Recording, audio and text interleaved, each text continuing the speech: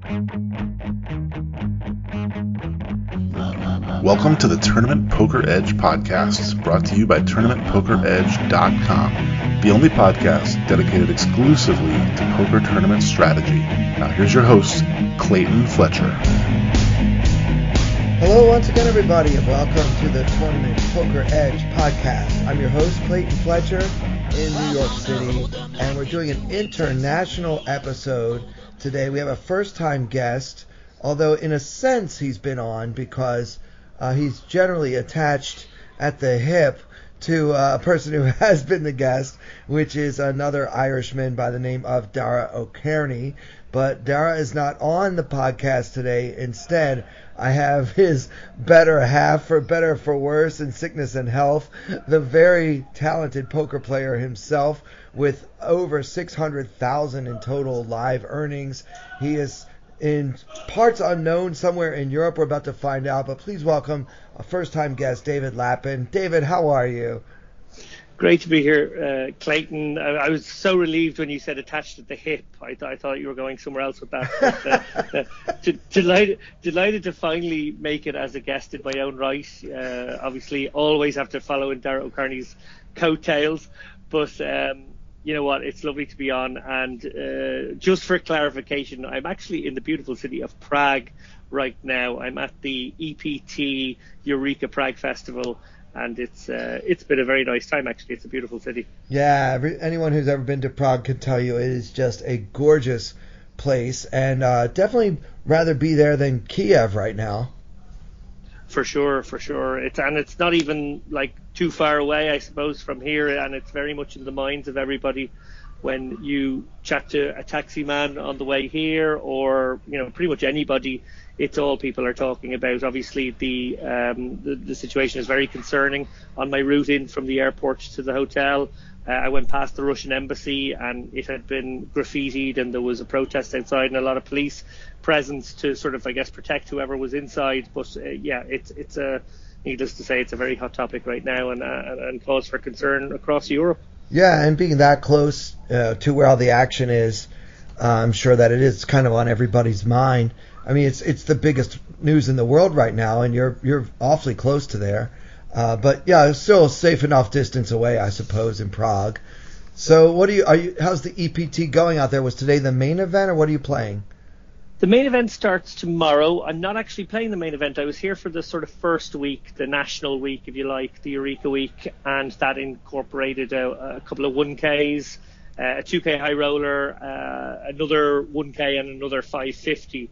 So I've been playing all this sort of cheap stuff. The 5K starts tomorrow, but I will be in the wind by Friday. I'm going to be back in Malta next week.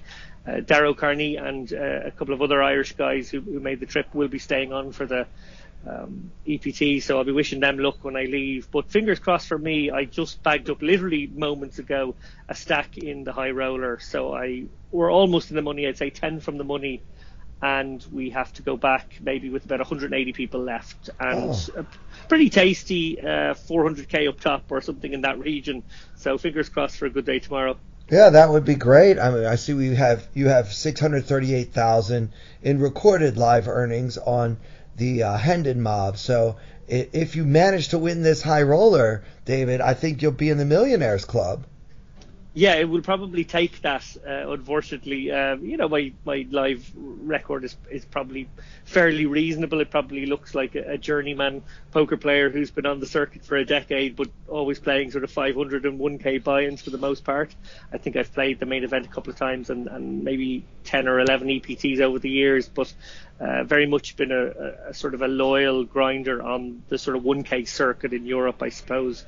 And my CV live in terms of tournaments reflects that for sure. Obviously, most of my volume is online down the years, but I'm I suppose a jack of all trades these days. I like to mix in both, and now that we're allowed post-lockdown phase of the pandemic, it's great to be back out on the road. Well, you co-host the award-winning Chip Race podcast along with the aforementioned Dara. By the way, is that going to be really hard for you to travel without him? Are you going to have separation anxiety at all? Oh, I thought you were going to say, is that going to be hard for me to be on a an award not winning podcast right now, which I assure you will be absolutely fine. No, all jokes aside there. No, I'm perfectly capable of making my flights most of the time anyway, without Dara's help. But we will be on a lot of trips together over the next few months. We've got 3 big Unibet live events coming up, one in Tallinn, one in Malta and one in Dublin, so I will no doubt have his company for all of those. And then there's the Irish Open to look forward to in a few weeks' time. In fact, the live schedule for the next 3 to 4 months, which pretty much brings us up to the World Series, is hectic. I think I'm going to be out on the road maybe every second week, but that's a good thing. I think my girlfriend at this point is sick of me around the house, so she'll probably be happy with the break. Yeah, for sure. I mean, we all need a break from our significant others every so often. Now, the thing is, David, of course, I like to joke around with you and with Dara, 2 really great guys. I like joking around with both of you about how close you are as friends, and at the bottom of it all is a dramatic and intense jealousy on my part, because I have no such poker bromance with anyone. Yeah, no, it certainly is a poker bromance. Dara will describe it accurately as I met him in 2010 when I returned from America. I had been living in Connecticut for quite a few years while I started off as an online poker player. So when I came back to Ireland, I didn't know anyone on the Irish poker circuit, and I befriended Dara early on. I actually invited him on a mandate where we went for dinner together in the early days, and immediately a friendship was born, and we've been thick as thieves ever since. Yeah, I mean, you guys play a lot of tournaments together. You travel together quite often. As mentioned, you co-host your podcast. And by the way, yes, thank you for slumming with us on this non-award-winning podcast. We do appreciate you coming on. I've been trying to get you on for quite a while. People really wanted to hear the other half of the story, since since Dara was talking so much trash about you when we had him on, so we wanted to give you a chance to defend yourself against some of his claims. Of course, I'm joking. I imagine if he was trashing me, it was probably all accurate, to be honest. There's plenty of fuel for that, so I imagine he was probably telling no lies. That's fair enough. So congrats on bagging. I hate to say that because you haven't actually won anything yet, but it always feels good to put chips in a bag, right? Oh, of course. Yeah, no, they did it sort of quite tantalizingly close to the money, which I honestly don't mind. There was a lot of people giving out in the room saying, oh, this isn't okay. We're about 8 or 10 people from the money. Why don't we just play on for half an hour? I actually love the idea that 8 or 10 poor people will go home with no money, having had to make it all the way in here again tomorrow. I think that's great. I think if you're not a masochist, then you have no business being a tournament poker player. You have to love the pain as well. Yeah, that's well said. I mean, we're in it for the torture at the end of the day. So completely. Yeah. So, you mentioned you give yourself a bit of a journeyman status for all of your many years in the game, but you also said that you didn't have any friends in the Irish poker community. So did you start off like so many did, kind of playing online in mom's basement, or what's your backstory a little bit? I started maybe later than some people. I finished college. I spent about 7 or 8 years in college, and then came out as a poker enthusiast, and immediately got a job as a writer for the national broadcaster in Ireland. And unfortunately, after about a year and a half of that, I was binned. My TV show that I created was binned, and I had sort of over that year and a half become better than recreational at poker. I was probably just about a winning player, and I had a lot of free time on my hands now, so I decided I'd better play a little bit more poker, see if I can make some beer money, maybe even make some rent money to keep myself afloat while I was waiting on another writing job. And that just snowballed into my career. It was all online initially. I grinded it up in the $24 45-man circuit on Full Tilt. Very much a sit-and-go player for a couple of years, and then sort of moved into MTTs online. Had some very good years, maybe 2009, 2010, and then went and played a live tournament in Barcelona in the end of 2009 that was, and had roughly 100k score, which sort of immediately gave me a bankroll that I could play bigger. And since then, sort of, the wolf was never at the door, if you like. I was always able to maintain a pretty big role and play the games that I thought I was still very profitable in. There was a period of time where the EPTs were soft. There was certainly like 2 or 3 soft ones. Deauville, Barcelona, Prague spring to mind, maybe even San Remo. And I would target those kind of softer 5Ks. But again, the bread and butter was mostly the 1K, 2K circuit. And I would do all those national tour events. And it was on the road. So it was sort of maybe 3 weeks of online, a week of live at that point. And at that point, I'd obviously moved back to Ireland as well. And then maybe 6 years ago, I left Ireland and went to Malta and have continued to do the live pro, online pro mix since being there. But obviously, in the meantime, I became an ambassador for Unibet. And I guess my time is now split in another way between poker and poker content. I'm writing a decent amount these days, and there's a lot of prep work going into the chip race and the other sort of spin-off show we do of that, the Lock-In. And inside Unibet, there's a lot of consulting and various other maybe more boring to your listener jobs that I have taken on over the years as well. So it's a much more mixed bag these days. Yeah, a mixed bag, and it kind of keeps it interesting. Because at the end of the day, we're playing cards. Sometimes you're playing online. Sometimes you're writing about the game. Sometimes you're doing research for your podcast. Sometimes you're playing live. It does kind of give something that might become mundane a little bit of variety. Would you agree? Totally. And I suppose for anyone who does either listen to the podcast or watch the Lock-In or read my articles, I usually fire a reasonable amount of shots as well. I suppose I feel quite free in the sense that Unibet have always given Dara and I wouldn't say carte blanche, but they've trusted us to curate the show we want to make, and we don't mind being controversial if we really genuinely feel like something controversial is worth talking about. And similarly with my writing job, the site I work for do not receive any advertising from any poker sites, and this is my bugbear for a lot of years now. Nothing personal to the individuals who work in some of these companies, because I think there's loads of great people out there, but the Poker Newses and various other news outlets these days are all sort of either owned by or getting all their money from poker sites via advertising, and as such they can't really be proper news sites. They're basically print media. They're sort of a trade press for the industry, which is fine, and that has its role, and we want to promote and advertise the game. But if you want to actually have harder takes and sort of maybe take a deep dive and a closer look at something while potentially offending someone in the process, which I think is sometimes a risk you have to take, you just can't do it through those sites. So the fact that I write for a company that have no interest really in the poker world in that sense, they don't get any other advertising that way, allows me to basically write what I want.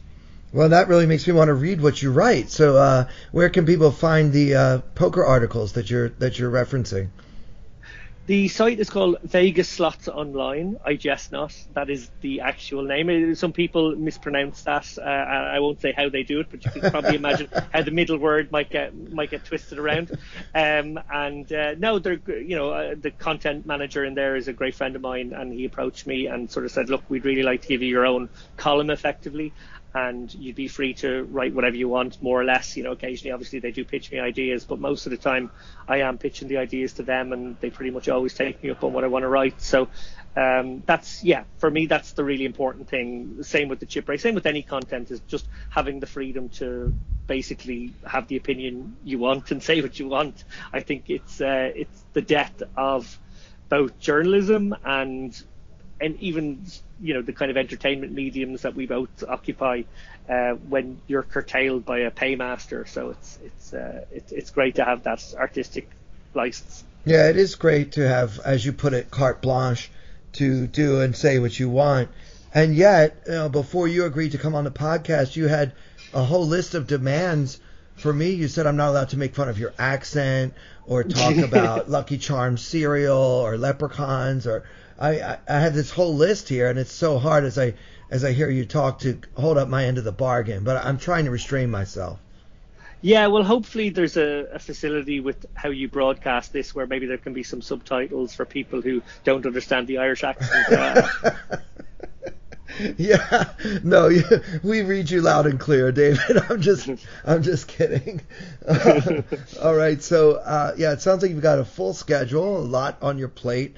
Do you ever get sick of poker, or do you ever just want to think about something else for a month? And do you ever get an opportunity to do so?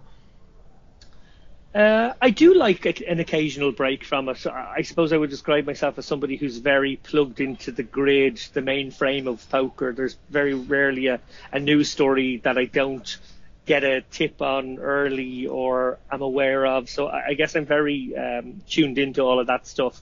And I suppose you have to be when you're making as much content as we do. Often so much of it is topical. And when you combine the writing side of that, again, I'm trying to break stories when I can too. So, yeah, definitely when you never feel like you switch off, and Twitter is always kind of there in the background as a vehicle to get your information as much as anything else. I noticed you in a Twitter scrap today. I very much enjoyed that. I was writing that earlier. Yeah, no, I maybe every couple of months I'll sort of take a few days away with the family, and I will pretty much put the phone away for that, save a couple of maybe a morning and an evening tweet. And I suppose over the 15 years I've been playing, there have been palpably two periods where I kind of felt burnt out by the game and did take larger chunks of time off. The first time I did that was a few months, and the second time I did it was probably a couple of months as well.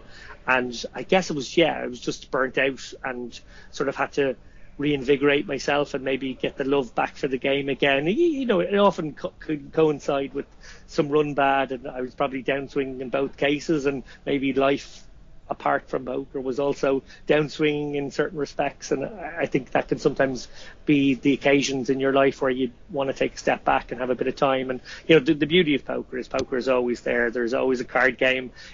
As tempting as the big thing that's on this weekend, or the sparkly thing that seems like, oh, you can't miss it, everyone's going to be at it. In reality, there's just another one of those in another few weeks' time, and you're never going to really be without a game. Yeah, the FOMO is real, but the actual game is always going to be there. You're not actually missing out on anything, and it's so important to occasionally recharge, reset, and just. To me, that's been one of my secrets for keeping my passion for poker alive and strong for all these years that I've been playing, is that I'm always also involved in comedy on one level or another. So I have another shiny thing to look at, and kind of I need both in my life in order to feel complete, if that makes sense. That makes total sense. And I think for me, it was always a creative outlet that I wanted. I wanted to be a writer. I wanted to be a screenwriter or a TV writer.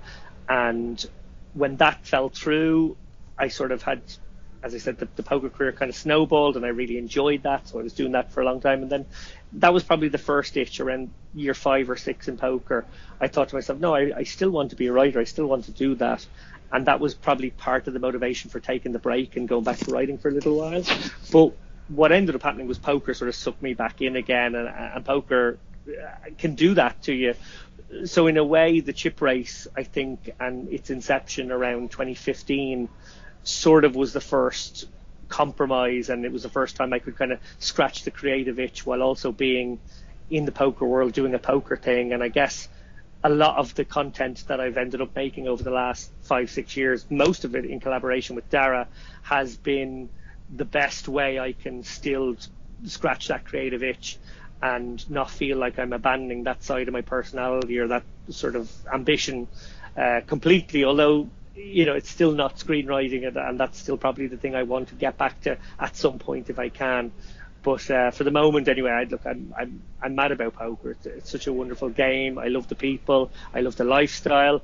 I have a young family, little boy Hunter, who's 4. He's turning 5 very soon, and an adopted son on the way. So there's a lot of excitement in the family for all of that. And I suppose when you're in that family building phase of your life, because I imagine in a few years' time it won't feel quite the same anymore, because we'll be more stable and there'll be less change. I can probably have some more time and some brain space for other pursuits, and maybe getting back into some sport, and maybe getting back into some writing from the TV or film point of view. But for the moment, this is working very well, and it's giving me balance. I can imagine someone listening to you say that you really want balance and stability in your life, so you gamble. Yeah, no, totally. But you know what it was? Writing was so soul crushing. I imagine you have relatable experiences, because it's just so tough, and it's a dog eat dog world in lots of ways, and it's a cruel, sort of vulnerable place when you're putting yourself on the line, whether it's you do it in a doubly way because you're writing and performing your material. For me, it was always writing and then handing it over.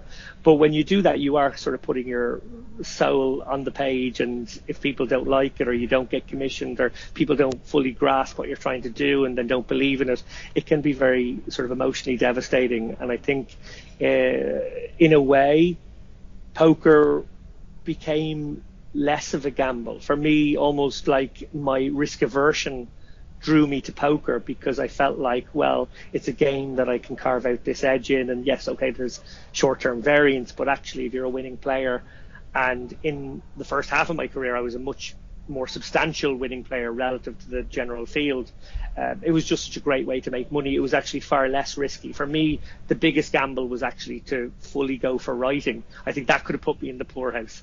Yeah, well, there's nothing like handing over your full-length screenplay to a man that you're 90% sure is going to throw it in the trash as soon as you leave.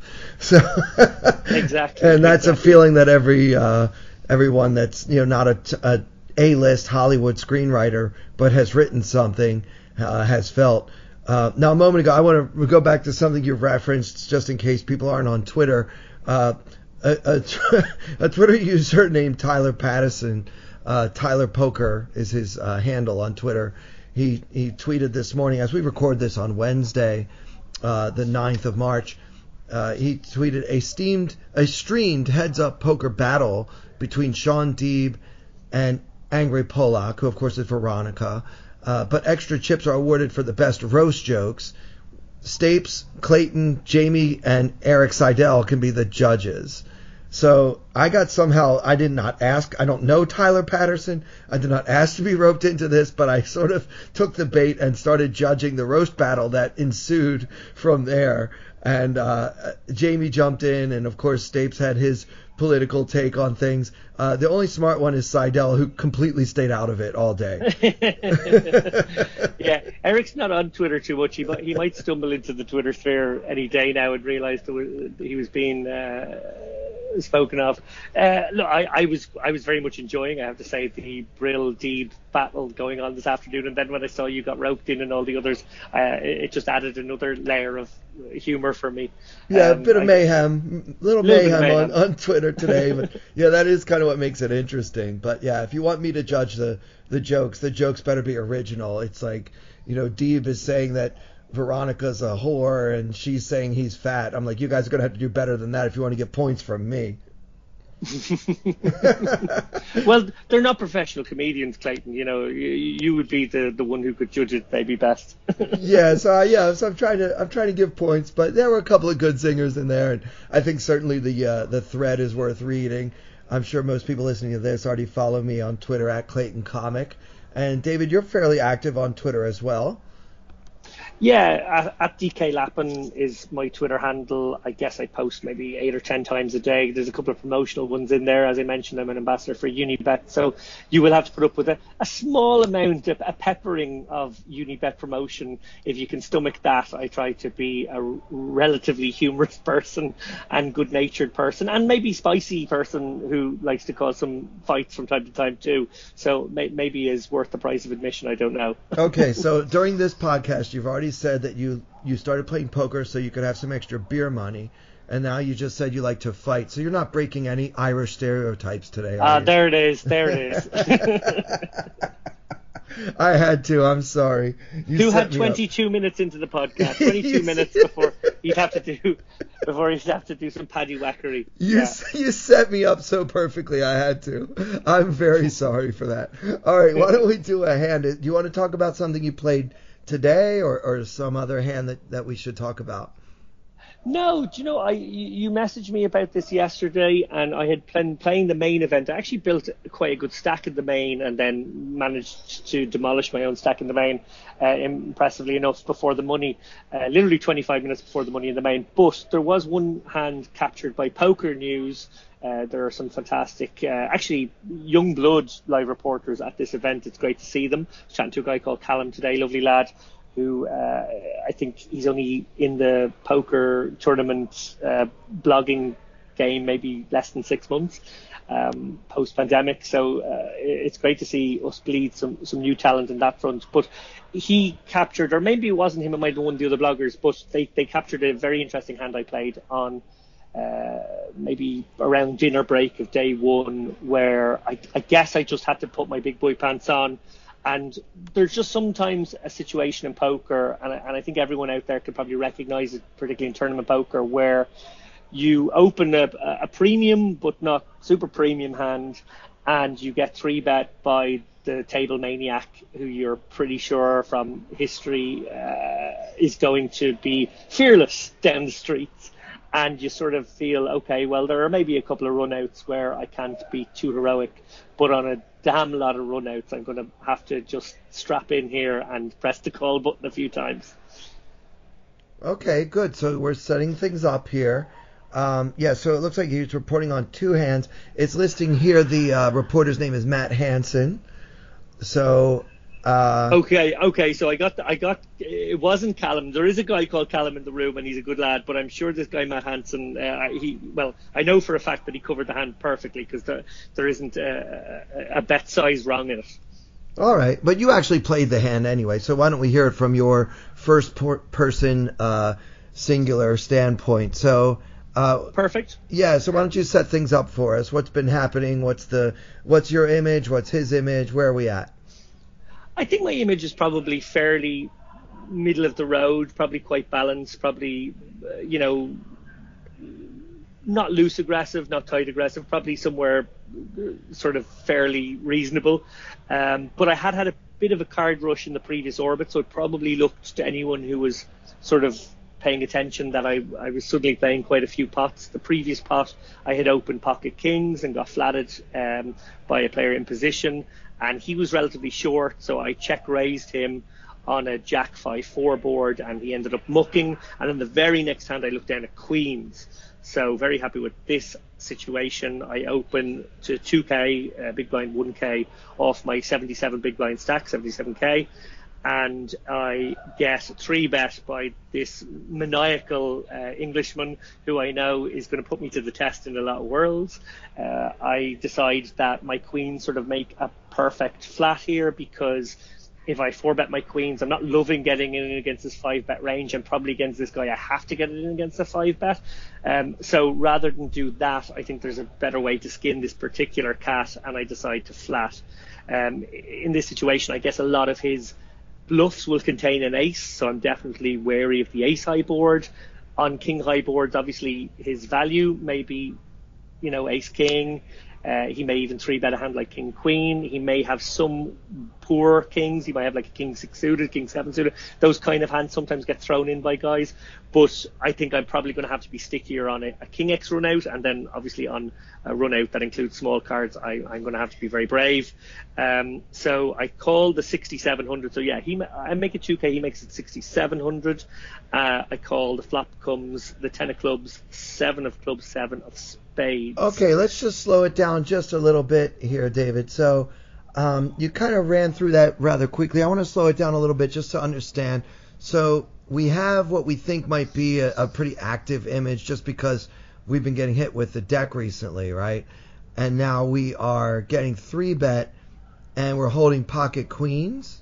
Correct. So you feel like if you 4-bet, that's not the best way to go about it, and you touched on it, but can you just maybe elaborate on that a little bit more, if you don't mind? Yeah, no worries. I think in this situation, you sort of have to be always thinking a street ahead. And clearly, if I 4-bet here, I have to be willing to get my hand in. Essentially, my 4-bet will be an induce. And if he sticks me in for 77k, I guess my 4-bet might be to 16k, something like that would make sense. And that's certainly what I would do with kings and aces here, and maybe even ace king. But with the queens, I feel like it's actually quite a nice hand to have as the top of my flatting range. I might also flat aces here some frequency, maybe 20% of the time, something like that. That's probably a nice thing to do too, to sort of set a trap and also uncap myself in certain situations. So kind of liking the queens as a deceptively strong flat here. The flop comes 10, 7, 7, 2 clubs. I actually have the queen of clubs, and that's quite a useful card to have. Yeah, so this is... sorry, David. This is a great flop. But I just want to talk a little bit more about pre-flop, because I'd like to explore this with you. You're up against as you described him, the table maniac, and you yourself have a fairly, aggressive or active image just because of, recency bias, if you will. Mm-hmm. What do you think? Are we afraid of losing him if we make it 16? Or are we more afraid of having to call the whole 70K? And end up being up against aces or kings? Like which is the bigger fear? I think it's a bit of column A and column B, to be honest. I think if we 4-bet our hand here, that's pretty dang strong, and I think he can definitely throw away a lot of his bluffs. He might still keep in his ace-5 suited as maybe a good 5-bet bluff candidate, but most of his bluffs will probably fold at that point, and I want to keep them in. Obviously, they're the hands I'm in best shape against. Secondly, if we do look at the value portion of his 5-bet range, it should be aces and kings, maybe queens himself at a push, maybe ace king, and then if he's going to mix in some weaker hands, obviously because that's such a tight premium range, he doesn't have to have too many bluffs. He probably just has to mix in maybe some frequency of wheel aces, and maybe I don't know, maybe for board coverage he can put in a 9-10 suited into his 3-betting range, but I don't think that ever maybe turns its hand into a 5-bet bluff either, although sometimes you never know how maniacal the guy might be.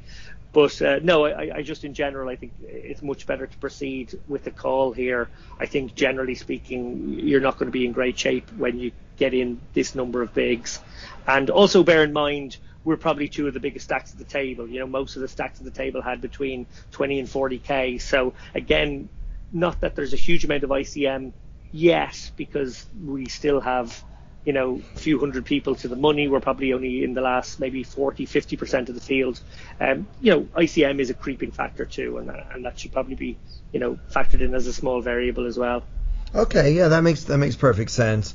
What do we think he would do if he has a hand like tens or jacks? We'd probably end up just getting a flat in that case, right?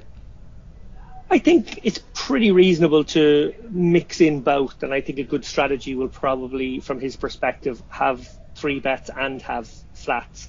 I think if you want to have a sort of a tougher to play range going forward down the streets, you want to probably have tens and jacks in both ranges. Okay. Oh, I'm sorry. I meant if we choose to 4-bet here, how do we expect him to respond with those hands? Oh, I get what you mean. Sorry. So if he has 3-bet, I think he has to probably... Oh, jacks is a tough one, but I think that's probably part of the problem he's made for himself, and maybe depending on my sizing, he can flat sometimes, but it is a very dark tunnel for him, and actually I don't really hate a fold. If he does choose to 3-bet the tens there, I don't hate a fold at all. If I 4-bet, I think he's in pretty bad shape against my range when I do that, to be perfectly honest. So I think that would be a smart 3-bet fold.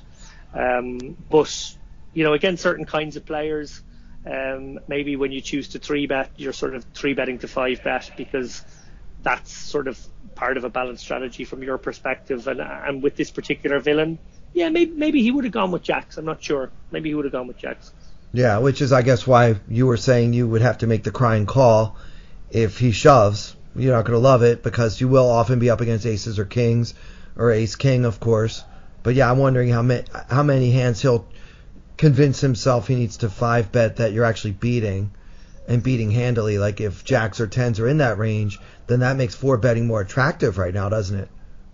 That's true. I suppose the biggest point I would make is that, like, I remember when the game from maybe like '08 to 2011 was very clicky, and people would sort of 3-bet, 4-bet, 5-bet, and it would always be sort of like a plan of action to sort of get in the last bet.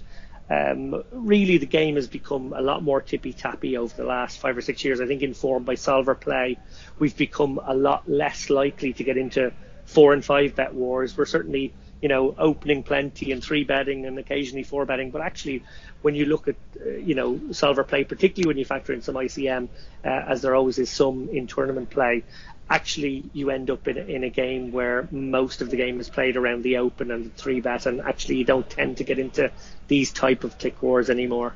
Oh, those 2008 pre-flop raise wars were a lot of fun. I mean, they sure were. You could see some if you watch the old episodes of World Series of Poker or World Poker Tour from back in those times. That game has definitely moved on from that. No, we're going to get into a big, spitting battle here before the flop. Yeah, that's kind of over. Yeah. All right. Yeah, and I think the reason for that was because there was it turned out to be false assumption about what was the right way to play, was that you should always be the aggressor.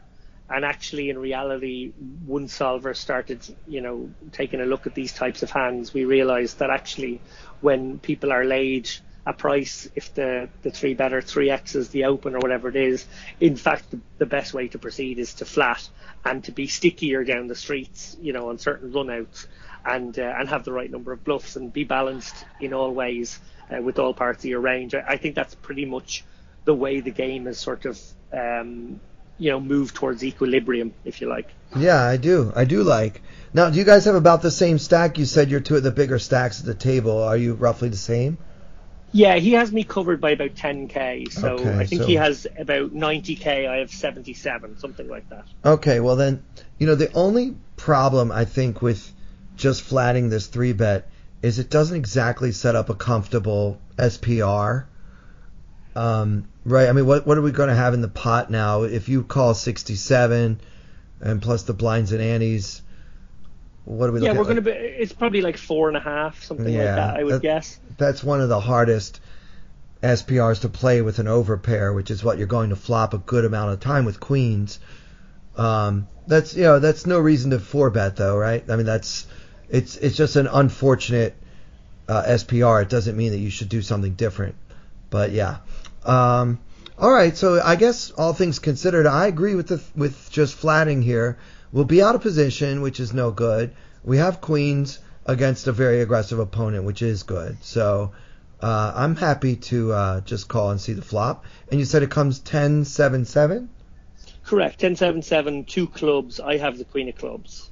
Okay, yeah, it's a great flop for us. We're happy. Yeah, I have no leads on this board, so I check, and he fires 4,500, so he down bets roughly a third of pot, and I make the call. Okay. No problem with anything there. I mean, I don't see any reason to check raise. That seems silly because you are beat sometimes. And you also lose him when he's bluffing if you do that. So, yeah, just call and let him bluff again on the turn if he wants to. We have backdoor outs to make a queen high flush and other things too. So, yeah, I'm happy with check calling here. Yeah, like obviously, different parts of the game tree and on different board textures, it's going to be different. But in this exact scenario, when the board comes 10-7-7, obviously I've been overtaken by tens. Aces and kings were always ahead of me. But what I want is a guy with ace-king who's very aggressive to keep betting here, because he might feel like actually he can, with those good blockers, with the blocker for aces and kings, he can represent those hands and get me off by the river. Also, I'm in a spot where, I could be up against some junk as well. I think this guy in particular is very capable of having weak holdings, and I want to keep all of them in. Oh, yeah. When you're up against the table maniac, the best way to make money is to give him opportunities to continue bluffing. And especially, like, if you say, like, if he has ace king or really ace anything with the ace of clubs, he's very likely to see bet this board and bet another club if it comes off too. So, you don't want to scare him off. You don't want to rattle the cage. Just let him do what he does. Let him hang himself, as they used to say. For sure. Yeah. As you said there, that street is probably the least controversial. There's not much to talk about. It would sort of be silly for me to do anything else. So we go to the turn, which was the 2 of clubs. So that does bring a third club on board. Again, the fact that I have Queen of clubs in my hand is useful. And again, I have no leads in this situation. So I check, and he quite quickly makes it 13,500. Which is about half the pot at that point. Was there about 20, 24, 25 in there? That's exactly right. I think there was probably 24 or 25 in there. So he's pretty much making it 60%. So he's kind of gone 30%, 60%. And I sort of have an inkling of what might be coming on the river as well. Yeah, it feels like he's setting himself up for a shove on the end, right? Yeah. Yeah, and I have to make peace with the fact that sometimes it's your time to die in tournament poker, and if he had aces or kings, well, on this board I'm going to go broke, and if I played it differently by 4-betting pre, I was going to go broke. So, there's no way of avoiding that situation. Obviously, by allowing cards to come out, I'm giving him 2 chances. One, an opportunity to make his hand and make a better hand that overtakes mine that may have folded at some point to counter aggression.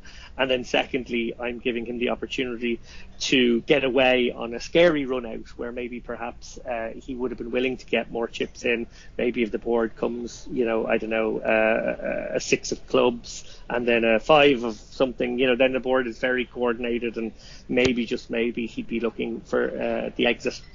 Yeah, that makes sense. Your logic is very sound there. Before we move on to the river, though, I just want to go back to something you said. Why do we have no leads on this turn? Yeah, the turn puts 3 to a flush out there. There are no hands in your range that want to bet the turn card? No, I don't think I want to bet a turn club too often here, basically because I can still bluff river if he doesn't bet turn with the portion of my range that would be wanting to bluff. So leading seems strange here. If I do have a flush, I still think it's probably better. Like I don't have too many flushes in this situation. I maybe have the king queen of clubs, or I might have the ace jack of clubs, but it's going to be very hard for me to sort of balance the range that I lead out with here and have the right number of bluffs and not sort of present a very appealing situation for him to sort of make a good decision. What I want to do in this hand is to make it very hard for him to make a good decision. I want him to basically have this momentum of the pre-flop aggression and the flop aggression, and maybe use this card, particularly if he does have a 1 club hand, like you said. Maybe he has the ace x of clubs. And I think that's a situation where he's absolutely going to have to try to represent now and keep firing. So again, with him having the betting lead, I don't think the board has changed enough for it to suddenly favour my range. I think maybe on like an 8 or a 9, or possibly on a jack, it's a bit better, but I don't think just a club on its own is enough. Okay. Yeah, I can go along with that. And generally speaking, when I have the table maniac on my left, I love to check to him. So that's what I would do here as well. Just check to him and let him bet again. So, let's go on to the river. So, yeah, as you said, pot is roughly, I guess now we're getting close to 50k. It's probably, give or take 50k. And the river comes to 3 of spades. So an absolute brick. Obviously he's capable of having some weird and wonderful hands that I can't predict as the pre-flop aggressor who's maybe just, look for barreling cards. But I can't imagine anything where this 3 helps. No, it's a beautiful brick, yeah. Yeah, so I'm pretty much decided I can't fold on this card, and I'm far too high up my range, given the fact that I would have definitely 4-bet kings pre, and I would have 4-bet aces some percentage of the time pre. Then queens ends up being very high up my range. Obviously 10s is the top of my range right now. I don't have any 7s, I don't think. Maybe I have 7-8 suited at a push. That's probably it though. Like I'd probably have 7-8 suited, and there's not too many combos of that. You have quads, don't you? I have quads, I guess, as well. That is true too. So there are some better hands, but Queens is obviously in pretty good shape here, relative to the hands that I get to the river with, and given that the board is essentially run out clean, and I'm up against a maniac who I believe is capable of doing this with the bluff, I'm going to have to just accept it if he has me beat, but basically my game plan throughout this hand has been to let him hang himself, so I'm not going to abandon chip on that plan now. We only have 44,000 behind. There's something like 51,000 in the pot, so it's pretty well set up for a river shove. And it is a beautiful tray of spades, so it's a perfect brick. And so we check, and does he in fact move all in? He does. He goes all in for, I think, according to the blog, it was 47k. So, I might be getting my numbers a tiny bit off along the way, but I think we've pretty much nailed the sizings all the way as well. And I don't take much time at all, to be honest. I take maybe 5 or 6 seconds.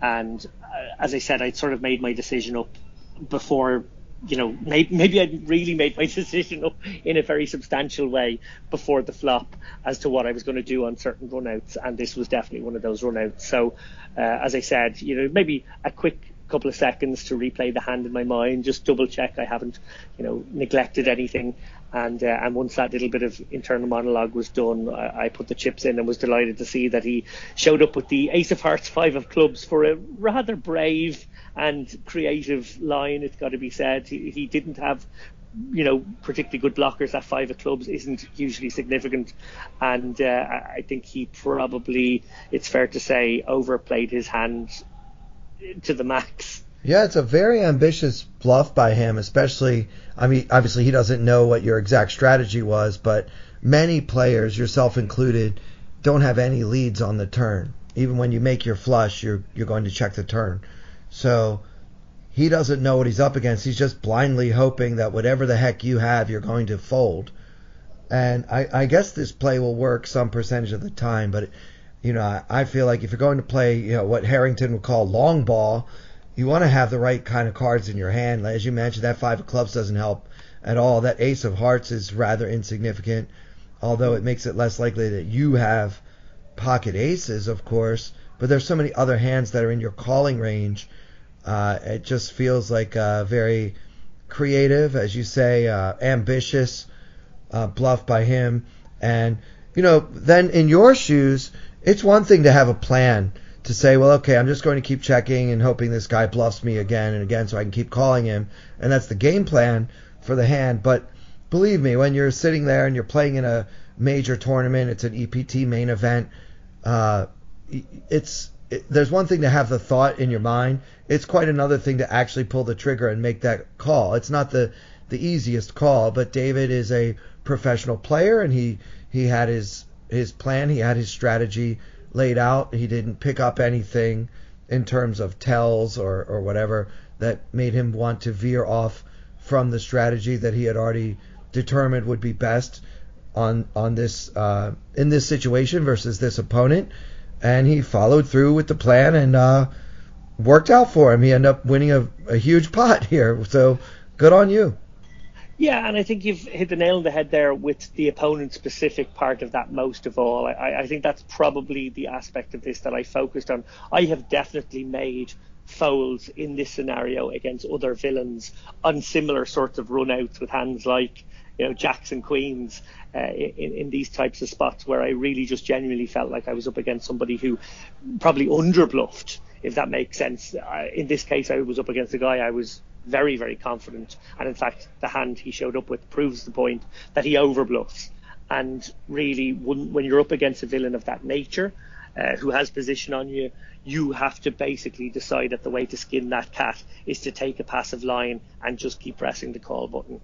And I think that's sort of, again, we were talking about poker from yesteryear, where a lot of hyper aggressive players got their equity in poker in 08, 09, 2010 was because they would get the river fold there. They would keep applying the pressure, and eventually the guy with the queens would go, oh, you must have aces and kings, and they'd make the big fold. And that was an amazing way to print, because not only almost the best case scenario for the guy, he didn't get the flop fold, he didn't get the turn fold, he got the river fold when the pot was really big. And because he had the courage of his conviction to keep firing in that spot, he ended up winning a big pot. And they were the kind of pots that you saw hyper aggro, laggy players pick up over the course of a tournament, which often made that the game du jour of the time.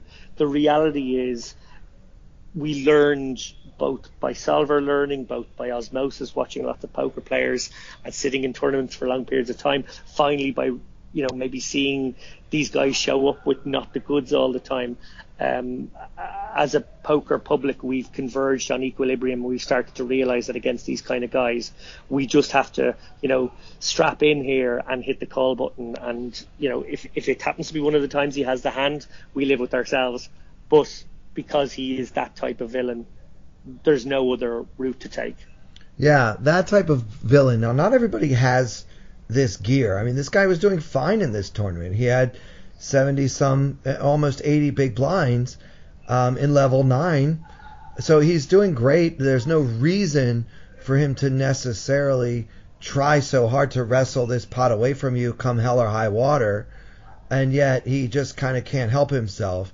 Now, you will play against some people in your career that once David calls twice on the flop and the turn, they just don't have that, third barrel on the river, especially for all the money. Basically, his whole stack almost.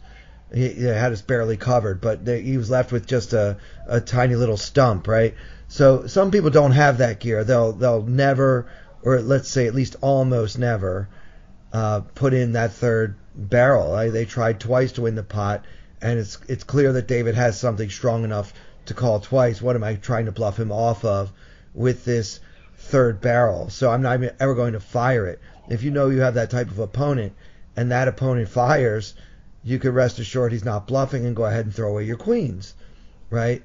But against an opponent like this, I think you have to hang on for dear life. Just don't let go of those queens.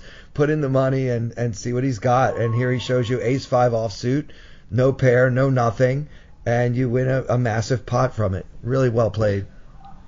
Yeah, and I think there's a final point maybe as well. From his perspective, one of the big flaws in his logic was not understanding the fact that somebody like me is going to take passive lines. He's probably discounted the possibility of a hand as strong as queens because he probably assumes that queens are in my 4-bet range, that kings are in my 4-bet range, that aces are 100% of the time in my 4-bet range. In reality, those three hands in combination are probably only in my 4-bet range half the time. Kings are there all the time. Aces are there half the time, and queens aren't there at all. So he's probably made a misunderstanding of what my range looks like, and he probably thinks I've got a 10 or I've got pocket jacks at best. And, there's not a huge difference between jacks and queens in this situation, but ultimately for me, when I make my calculation at the end, I have to look at how far up my range I am, and I'm actually quite far up it. And I also feel like against this villain, I just can't deviate from this passive calling strategy because that's the way you get those guys. Yeah, you have to give them rope to hang themselves. I've made so much money checking and calling versus loose aggressive opponents in my career. I'm not going to stop now. And this situation, I think that you set the trap perfectly, and then you stuck to your convictions and didn't let it go just because the heat came down on the end. So yeah, good for you. Nice yeah, hand. good for me, and I had a big stack after that hand, and it lasted about an hour until I had mowed down most of it. But actually, funnily enough and ironically enough, trying an audacious enough bluff of my own, maybe an hour later in terms of play, just after dinner. So I was getting a bit of stick off Dara and my good friend Jason Tompkins, who's also here with us in Prague, for maybe. Trying.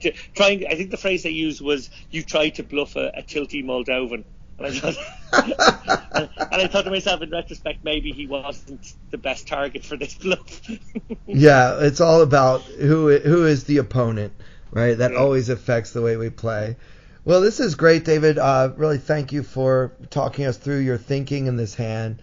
Of course, we can all read poker news and find out what happened, but to me, it's always a whole other level to be able to hear it from the player himself. What did you do and why?